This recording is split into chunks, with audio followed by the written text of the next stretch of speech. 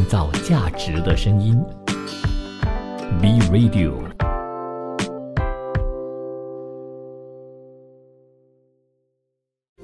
新趋势、新商机、新兴商业模式。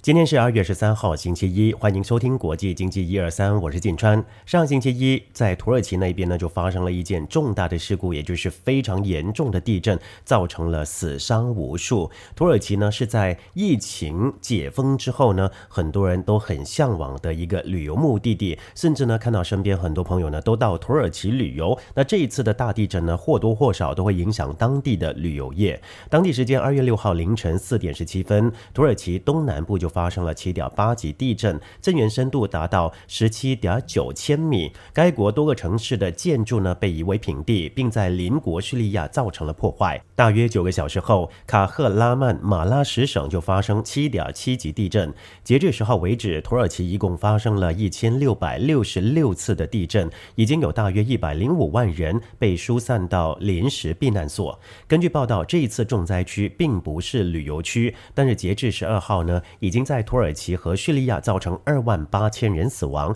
其中土耳其死亡人数就高达24617人，相信也会给游客带来安全的隐忧。第一次的地震强度很大，为7.8级，在官方震级当中被列为重大。而地震呢，沿着断层线断裂了大约100公里，对断层附近的建筑物造成了严重的破坏。在土耳其南部，尤其是叙利亚，抵御的基础设施并不完善，拯救生命呢，主要就是依赖于震后响应措施。这是一个200多年来没有发生过大地震或是任何警告信号的地区，因此呢，准备水平低于一个更习惯于应对地震的地区。那究竟是什么引起了地震呢？地壳是由独立的板块所组成，而这些板块靠在一起，这些板块经常呢都会试图移动，但是由于与相邻板块的摩擦而无法移动。但是有时候呢，压力就会不断的增加，一直到一个板块突然移动，导致地表移动。具体到这次的地震呢，是阿拉伯板块向北移动，与安纳托利亚板块相撞所造成。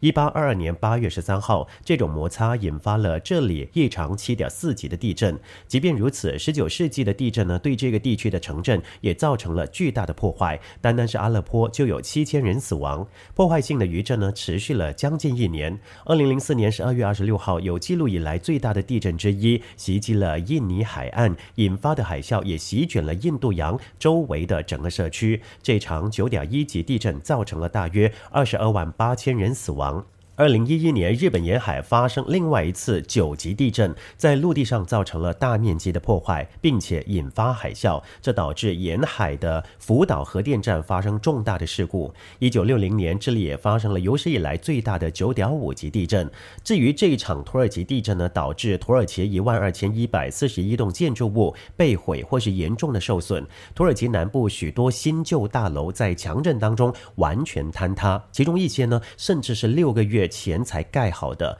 在这个地震频发的国家，为什么建筑物好像纸窝一样不堪一击呢？建筑物质量的管控也引发了质疑。伊斯坦布尔海峡大学教授埃尔迪克就说，由于地震强烈，破坏大是可预期的，但绝不会是你现在看到的这种情况。即使建筑物在地震中倒塌，人们通常还可以躲在空隙的角落，等待搜救人员来救他们。但是这一次呢，建筑物就像煎饼一样塌了下来。被誉为土耳其100年一遇的地震呢，也震动了股汇市场。美国地质调查局 USGS 初步估计，强震可能造成高达100亿美元的经济损失，相等于土耳其2%的国内生产总值。专家也评估，强震恐怕造成大规模的经济冲击。根据专家分析，日本呢不仅是建筑规范极度的严谨，并且在建造的时候都谨守这些规范，但是在土耳其完全不是这样。由于土耳其的建筑耐震系数不如国际水准，当地部分的建筑尽管是熬过了首波的7.8级强震，却因为余震不断最终也难逃倒塌的命运。这次遭逢强震的土耳其呢，可以说是屋漏偏逢连夜雨。里拉原本就因为强势美元与俄乌战争造成的压力而一再走跌，强震发生之后，里拉价格更一度崩跌至对美元18.85里拉的历史新低。近年来，土耳其采取的非正统经济政策已经是让经济吃不消。在面对高通胀挑战之际，土耳其央行却维持长期的货币宽松政策。如今呢，恐怕已经没有工具可以让通胀降温。根据去年夏天在土耳其进行的调查，当地70%的民众表示快买不起食物，而土耳其2022年的通胀数据高达 80%， 创下25年来的新高。这是土耳其自1939年以来遭遇的最大强震。在1939年，土耳其也曾经发生震灾，当时造成33000人死亡。另一方面，惠誉信平等公司上星期四就说，地震呢恐怕会造成40亿美元以上的经济损失，而这些损失呢能够获得保险理赔的就很少，因为这个地区的保险覆盖率非常的低。世界银行和西方多个国家宣布为2个国家，也就是叙利亚和土耳其提供救灾融资，其中世行将会向土耳其提供17.8亿美元的救济与复原融资援助。世行将立即向安卡拉发放7.8亿美元，而这笔资金从世行在土耳其的2个现有贷款项目中转移，不过呢，将用于土耳其的恢复与重建的另外10亿美元需要更多时间来安排。美国国际开发署也宣布向土耳其和叙利亚提供8500万美元的紧急人道主义援助。美国国际开发署说，他们正在为地震难民以及新近流离失所的人提供紧急食品和住宿，提供冬季用品以帮助受灾家庭抵御寒冷的天气，提供重要的医疗保健服务以提供创伤支持，提供安全饮用水防止疾病，还有呢就是提供个人卫生以及环境卫生援助，以确保人们的安全和健康。德国则把它为叙利亚提供的人道主义援助额外注入2600万欧元，以协助叙利亚应对全国范围内的灾后需求。虽然说这个地震呢过去了1个星期，不过在这段时间里头，陆陆续续呢都会传出灾区也救出了一些生还者。当然这次呢，土耳其跟叙利亚遭到严重的地震，也获得各国的援助。各国呢也派出救灾队伍到当地呢去协助一些搜寻工作。无论如何，该国的总统埃尔多安已经是承诺会着手展开重建工作。创造价值的声音 ，B Radio。新趋势、新商机、新兴商业模式。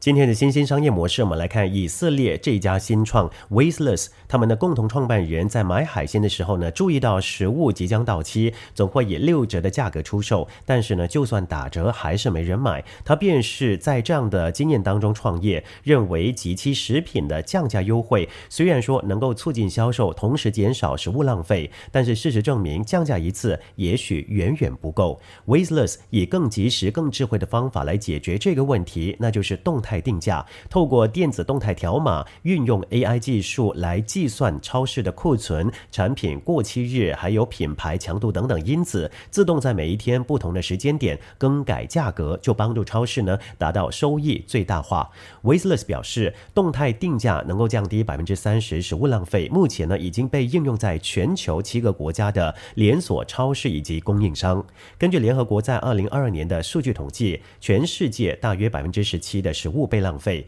台湾的环保署也在2017年到2018年统计过，台湾连锁超市以及量贩店每个月呢会产生500公吨以上的厨余，超商在该年度的报废食物价值就超过新台币70亿元。即便说目前已经有便利超商还是超市在食品即将过期的时候，利用降价的方式来吸引消费者购买，减少食物浪费。不过这样的处理方式呢未必是最有效率的，降价的依据呢只是估计上的任意折扣，也就是说呢这些折扣并不精准。 Wazeless 的核心产品是货架上的电子动态条码，他认为降价一次还不够，所以呢可以在条码旁显示2种售价，一个是当前的价格，另一个呢则是未来的价格。后者指的就是随着食品即将过期、销量太少等等因素自动改变的价格，吸引更多消费者呢上前购买，同时呢降低食物变成厨余的可能性。动态定价其实是根据供供需变化而调整了价格。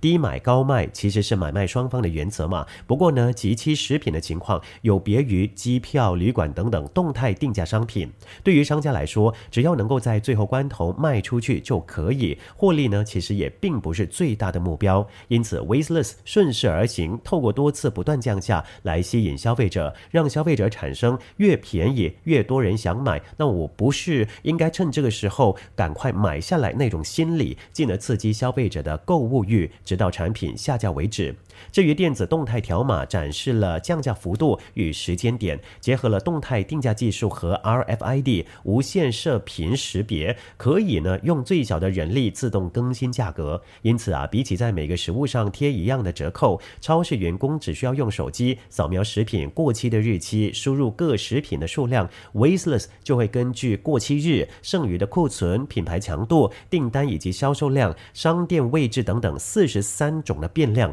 运用AI 来精准的计算出产品的售价，并同步到超市的 POS 机以及每个食品上的 RFID 标签。 Wasteless 每一天呢最多将临近过期日的商品的价格降低4次。透过电子动态条码机制呢，超市不但能够吸引原先因为价格过高而不愿意购买的消费者，提升自身营收，在与供应商进货蔬果等等食品的时候，也能说明更加精准的需求数量。Wasteless 的电子动态条码目前已经被运用于7个国家，包括在德国最大的零售批发超市集团 Metro AG， 以及荷兰和比利时的连锁超市 Jumbo 等等。先前 Wasteless 与一间位在西班牙的超市合作，能够减少 30% 的食物浪费，同时也提升 6.3% 的收入。到目前为止 Wasteless 已经募资975万美元，未来他们的终极目标是将电子动态条码应用到全世界。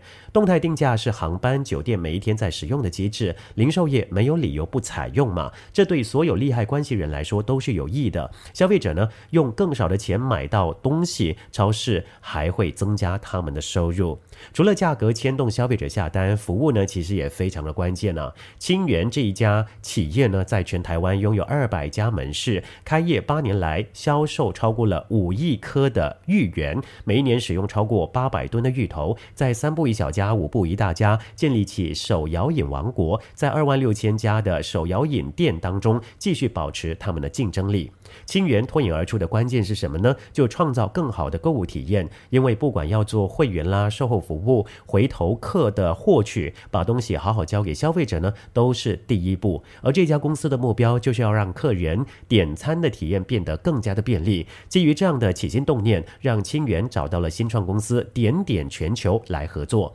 为了快速的解决消费者因为疫情带来的不便，清源开放门市能够自由加入各种的外送平台，同时也保留原有的外送点单服务。这么一来呢，就让门市必须准备至少3种 POS 机器，一台处理外送，一台处理现场客人，还有一台呢要满足电话外送的需求。看似解决了门市接单的需求，带来的却是破碎的消费体验。因此清源确实呢需要一个更加一致性整合的数位平台，来满足消费者点餐的体验，甚至呢可以进一步协助店内管理营运的解决方案。为了让消费者能够更直觉的点餐，点点全球呢将服务建构在每个人都离不开的 LINE 上，只要扫描 QR Code 就能透过他们的官方账号执行点餐任务，对多数人来说都是相当方便的事情。这也让清源导入点点全球的服务，短短不到1年就陆续让1/5的门市都采用这套服务，并且让1/3的消费者呢，即便是在疫情趋缓之后，依旧透过这个服务来点餐。另一方面，过去门市提供的外送服务呢，多半是有区域的限制，但是往往在客人完成点单之后才发现超出了服务范围，不只是顾客的需求无法被满足，现场人力也因此大打折扣。如果是遇上了尖峰时段，人力就更加吃紧。导入点点全球的快一点线上点餐之后呢，就能够在系统上判读是否可以在可提供外送服务的范围内，减少不必要的沟通。而且清源的一大特色呢，就是有丰富的配料。过去消费者在现场享受到客制化的点餐，在快一点平台都能做得到。快一点的导入呢，对内部营运的管理也注入了新的能量。除了透过客制化的点餐记录了解消费者对产品的喜好，借此呢来调整新品设计的方向，现在督导也会透过快一点的后台来关心各店的营运状况与表现。创造价值的声音 ，B Radio。